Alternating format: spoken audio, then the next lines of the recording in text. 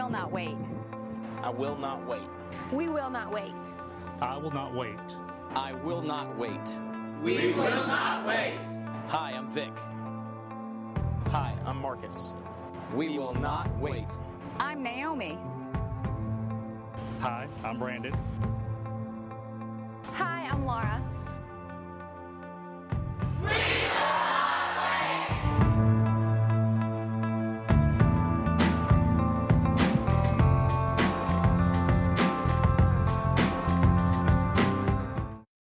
All right, well, listen, let me just do some bragging on my wife real quick, okay? As people have heard Amber's story over the course of our marriage, there's always a big question that everybody asks, right, in response, and it is, how in the world did you turn out like you turned out?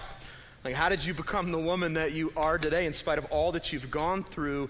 And I love what my wife says. She never once has said, well, it's because I'm awesome, right?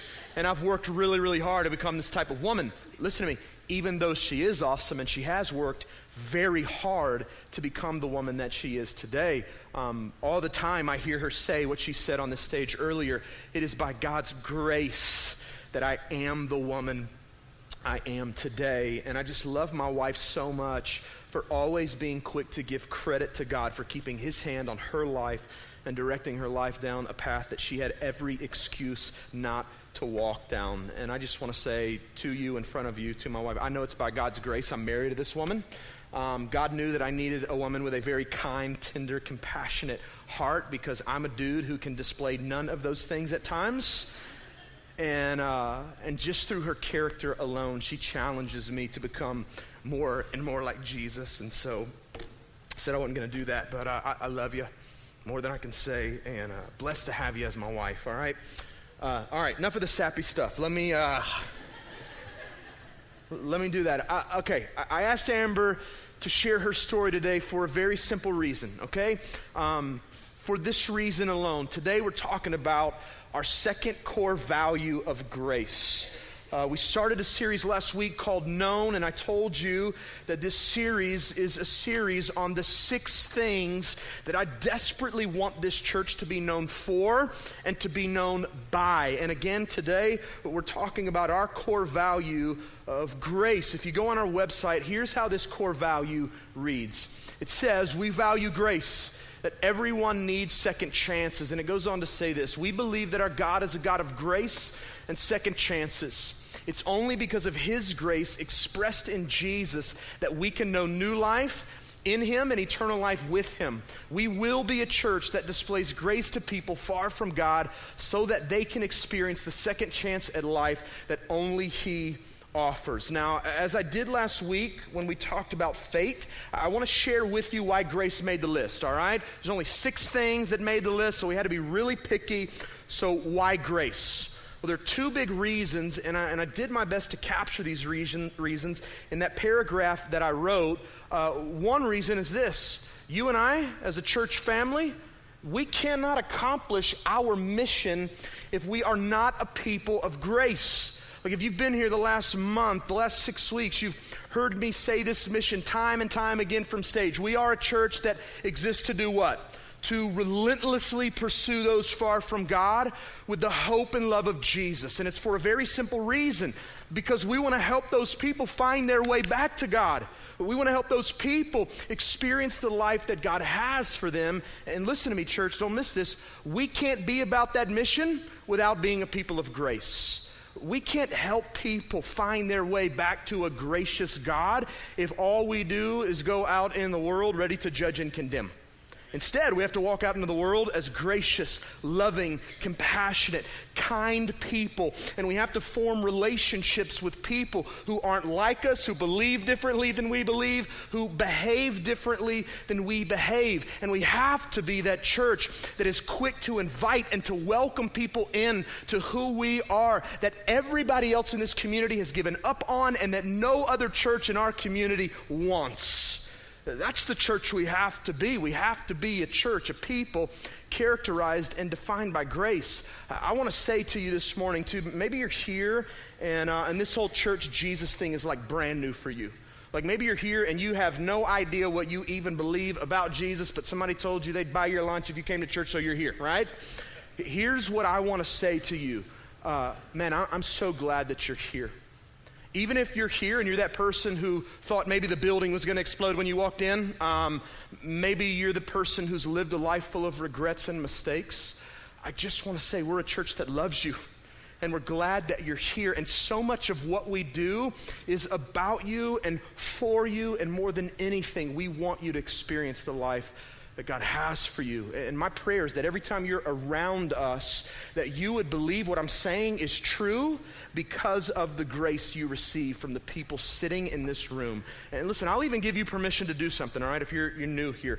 If you think we're a church that stinks at grace, get out that connection card in one of the seat backs around you and graciously write on there, you guys stink at grace, all right? And tell me why, because I'm being serious. I want to know if your perception is you guys aren't gracious people. Because again, what I know is we can't be about what we believe God's called us to if we aren't people like Jesus. And if we're not like Jesus, then we've got a lot of work to do. This ties into the second reason grace made the list, all right? If we want to be a church that represents Jesus well in our world, then we have to be a people of grace. If you were here during our last series, there was one week where we read John 1:14 together, which tells us that Jesus came to this earth and he was full of grace and truth. That when Jesus came here, he was honest, right? He was always quick to tell people the truth. He called people away from their sin and into a relationship with God, but he always wrapped the truth in grace. When it came to sinful people, he always led with kindness and compassion so that when the truth left his lips, people listening knew that what he was saying was for their good and for their benefit.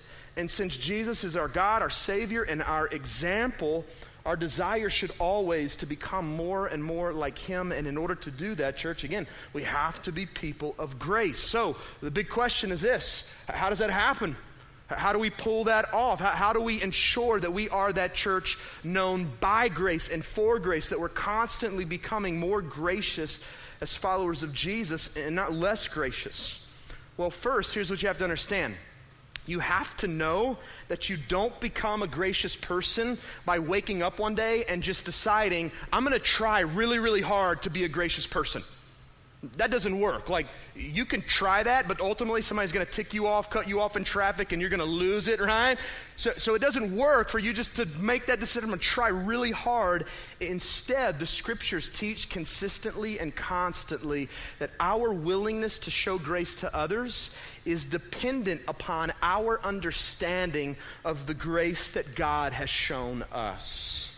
So in other words, if you're that person in the room this morning, and every time you think about God's grace expressed toward you in Jesus, you're just captivated. Like you're blown away when we sing songs like we sang earlier, like your heart feels like it's going to jump out of your chest because, man, you're just sitting there going, are you kidding me? God, you're so gracious and I can't believe how you loved me. If that's you, then there's a good chance that you're probably going to be a person freely extending grace to others. Like this was the point of my wife's story earlier, right? What did she say? She said, I give grace away because I know the grace that I've received. Like I know what God's given me and I didn't deserve it, and I'm going to freely show that same grace to those in my life. If you're taking notes, write down this simple statement. People who grasp grace, give grace. People who grasp grace, give grace. Now, on the other hand, if you're that person who is in the room and you refuse to freely extend grace to others, here's what that tells me about you. It tells me that you don't grasp grace. It tells me that you're here this morning, but you don't have an understanding of how jacked up you truly are and how desperately you need the grace that God offers you. Now, listen, I know that could be offensive to some of us, right? Like you might be sitting here going, dude, I just stepped in your church for the first day. How dare you call me jacked up, bro? You don't know me, right? Like, come off the stage. I'll show you if I'm jacked up. Here's what I want to do for you. Here's all I want to do for you. I just want to read this book together this morning, And my prayer is that before we walk out of this room today, that we would all of us understand, no matter how good you think you are, no matter how bad you think you are, that we would all leave with an understanding of just how messed up, jacked up, helpless we truly are, and how desperately we need the God of grace, or the grace of God in our lives. So if you have your Bibles open, go to Ephesians 2 with me, and we're going to pick up and start reading in verse 1. Here's what the Bible says. You were dead in the trespasses and sins in which you once walked, following the course of this world, following the prince of the power of the air, the spirit that is now at work in the sons of disobedience, among whom we all once lived in the passions of our flesh, carrying out the desires of the body and the mind, and were by nature children of wrath like the rest of mankind. Here's what Paul points to in this passage. He lets us know that by nature we are sinful people. What that means is this. It means that you and I sin because we are sinners. It doesn't mean that sinning makes us sinners, all right? And let me illustrate that so you don't miss it, okay? Think about like a dog with me. Why does a dog bark? Because it's a dog, right? Like none of us ever have to see a dog and go, I wonder if that's a dog. I know what I'll do. I'll just hang out and see if it barks. And if it barks, I'll know it's a dog. No, we don't do that. We look at a dog and we expect a dog to bark. Why? Because it's a dog. Paul's telling us that when it comes to you and I as people, that the expectation for us is that we sin. Why? Because by nature, we are sinners. We are sinful people. Like, I don't have to schedule dinner with you to find out whether or not you're a sinner. Like, I don't have to come and sit at your table and just wait for you to drop like a 4-letter word so that I can say, I knew it, right? Guy, filthy sinner. I knew it. Like, I know you're a sinner, and you know I'm a sinner. Why? Because we're all sinners. We were all born into this world with a broken, sinful nature. And because that's true of us, guess what we do? We sin. We fail to live up to God's standards. We fail to live the life that God created us to live. We fail to live lives that honor God, make Him known to the world around us. As Paul says, apart from Christ, what we do is we follow the ways of the world. We just do what we want, what pleases us. Our desire is to satisfy the cravings of our sinful nature. I'm getting a picture of this right now with my 2-year-old daughter, all right? And if you're a parent, you know where I'm going with this. No one had to teach my daughter, who's 2, how to sin. Nobody had to teach her. Nobody had to teach her how to say no. Nobody had to teach her how to hit mom or dad. Nobody had to teach her how to disobey. We didn't even teach her how to lose her mind in the middle of the grocery store when we refused to buy her something, right? She figured all that out on her own. And do you know why she figured it out? Because as much as I love my little girl, with all my heart I love her, at the end of the day, she is a dirty little sinner, okay? And you know what dirty little sinners do? They try to do what they want because their very nature is selfish and defiant. And Paul's telling us in this passage that every person born into this world, including you and me, is born with that same sinful, broken, selfish, defiant nature. Now, Paul also tells us in these first few verses that as sinful people, we are dead people. You see, the Bible clearly teaches time and again that sin kills, it destroys, and it separates us from God, who is the source of both physical and spiritual life. As I was reading this passage this past week, I started getting like that show, scenes from that show, The Walking Dead, running through my mind. You guys ever seen that? It's about a zombie apocalypse and these people, surviving it. Don't you judge me, all right? But I was thinking about it, right? Because think about zombies. If you've ever seen a show or a movie, what do you know about zombies? You know that they're extremely selfish. They go around eating people, right? That's not cool. That's very rude. You know also, though, that they're dead even though they appear to have life in them, right? We know that they can't do anything to make themselves alive. I mean, they're dead. They can't do anything for themselves to make themselves alive again. And this passage reminded me this past week that apart from Jesus, this is who we are. We are walking dead type people. That even though all of us have physical life in us, that apart from Jesus, we are void of the most important kind of life, spiritual life, life that leads to God and an eternity with Him. And this is all, again, due to our sinful nature. You see, man, you might be lucky and live like 80, 90 years here on the earth, but if you slip into eternity without spiritual life, like, you're in big trouble. And if you live your entire life here on the earth without spiritual life, your life won't matter. And I don't want that for you. You know what our biggest issue is? As spiritually dead people, we can do nothing for ourselves to make ourselves spiritually alive again.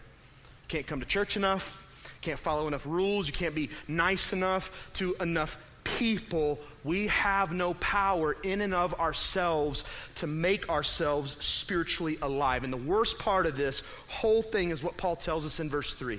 He says, because of who we are, because we are sinful people, spiritually dead people, that what we deserve from God is His wrath. We deserve God's anger. We deserve God's judgment. We deserve His punishment. Simply what we deserve is to spend all of our eternal lives separated from God in a very real place called hell. Now listen to me. This would be horrible, depressing news if this is where Paul shut down the passage, right? Like if Paul wrote, you're dead, you're sinful, man, you're an enemy of God, here's what you deserve, I'm out. Horrible.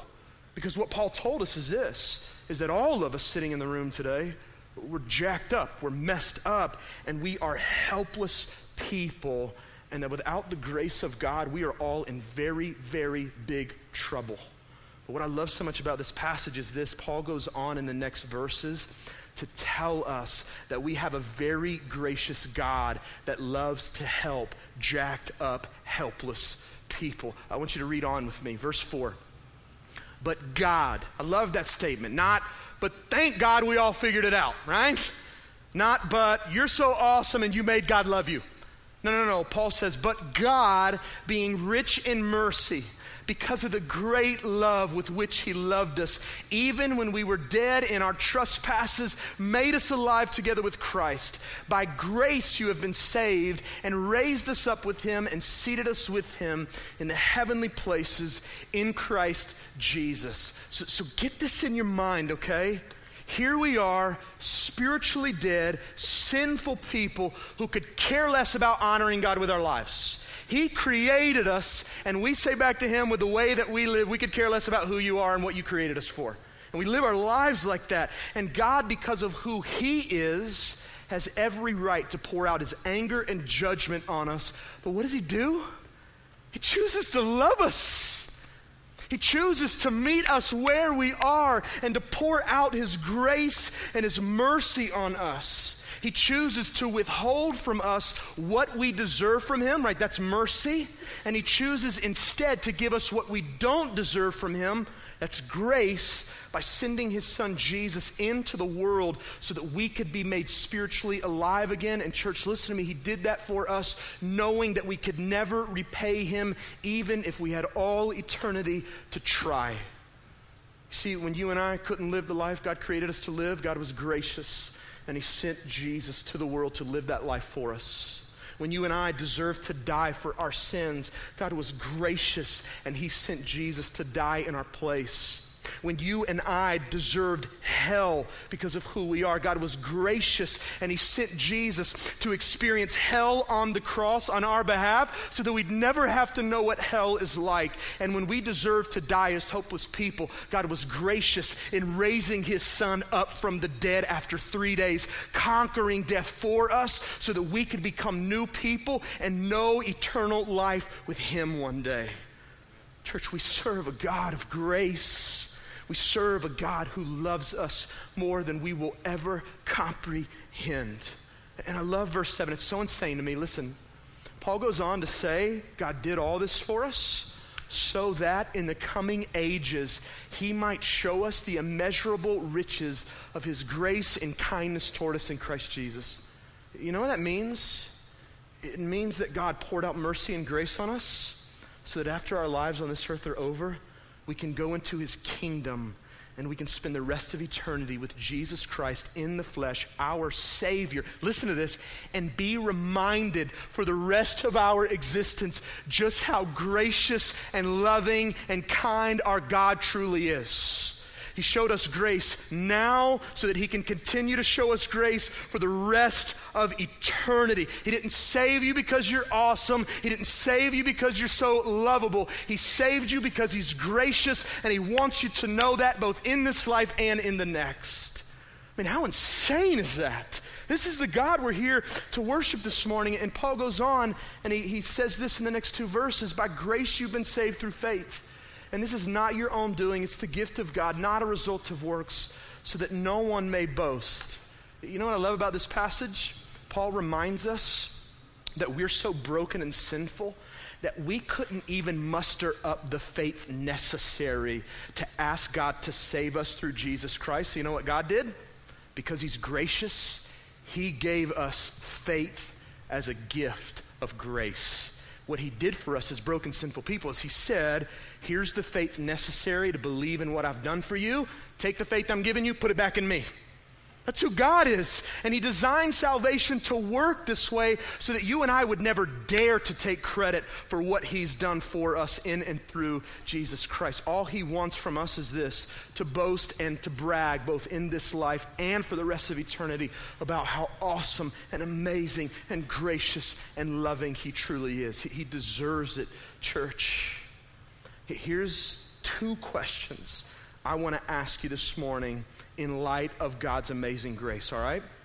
If you're here and you say you know Jesus, if you're here and you would call yourself a follower of Jesus Christ, how in the world could we truly grasp the grace of God yet fail to give it away to others?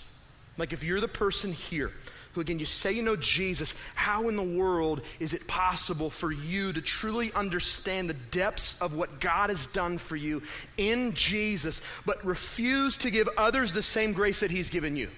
You know what the simple answer is? You can't. It's impossible. Again, what did we say earlier? People who grasp grace, what do? They give grace. When you and I understand the depths of what God has done for us, we become those people in spite of how people have treated us, what we've experienced, that desire to freely give away what we've been given so that other people can experience the second chance at life that God offers. And if you're that person that goes, James, I don't know, man. I've been in church all my life. I don't know if it's that easy. I've heard Ephesians 2 preached 100 times. I would just say to you, you don't fully grasp the grace of God. And my prayer for you this morning is this, is that before you walk out of this place, that God would captivate you with what he's done for you. Like I pray this morning might be the morning for you, if you're the person who refuses to extend grace to others, that you truly come to grips and you grasp the depths of God's grace toward you, and that from today on, you're never the same. That's my prayer for you. Now listen, if you're in the room, second question, if you're in the room this morning and you don't know Jesus, if you have never accepted the gift of salvation that God offers you through Jesus Christ, here's my question for you. What are you waiting for? What's holding you back? What are you struggling with? Like you might say to me this morning, well, James, you don't know what I've done. And you don't know the mistakes I've made. You don't know what my past looks like. You don't know the people I've hurt. Here's what I want to do. I want to free you up today. All right, listen to me. God, before he made you, knew how messed up you'd be. He knew the mistakes you would make. He knew all the times you would fail him and fail others. And look at me. The cross of Jesus Christ is God's recognition of that.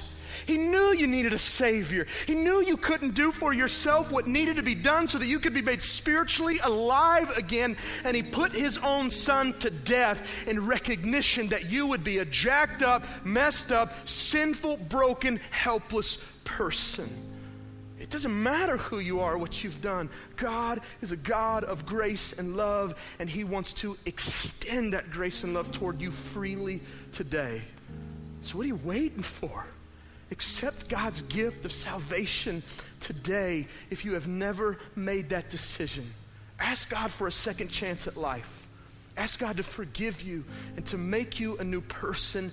And God promises in the scripture, if you come to him in faith, that he will do those very things for you. And you can walk out the door this morning hopeful about life, hopeful about eternity, living for a purpose that is bigger than you.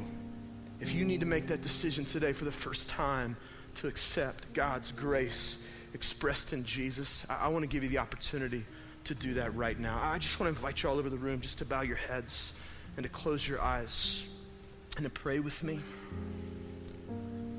If you need to make that decision, no magic prayer saves you. You don't have to say any special words.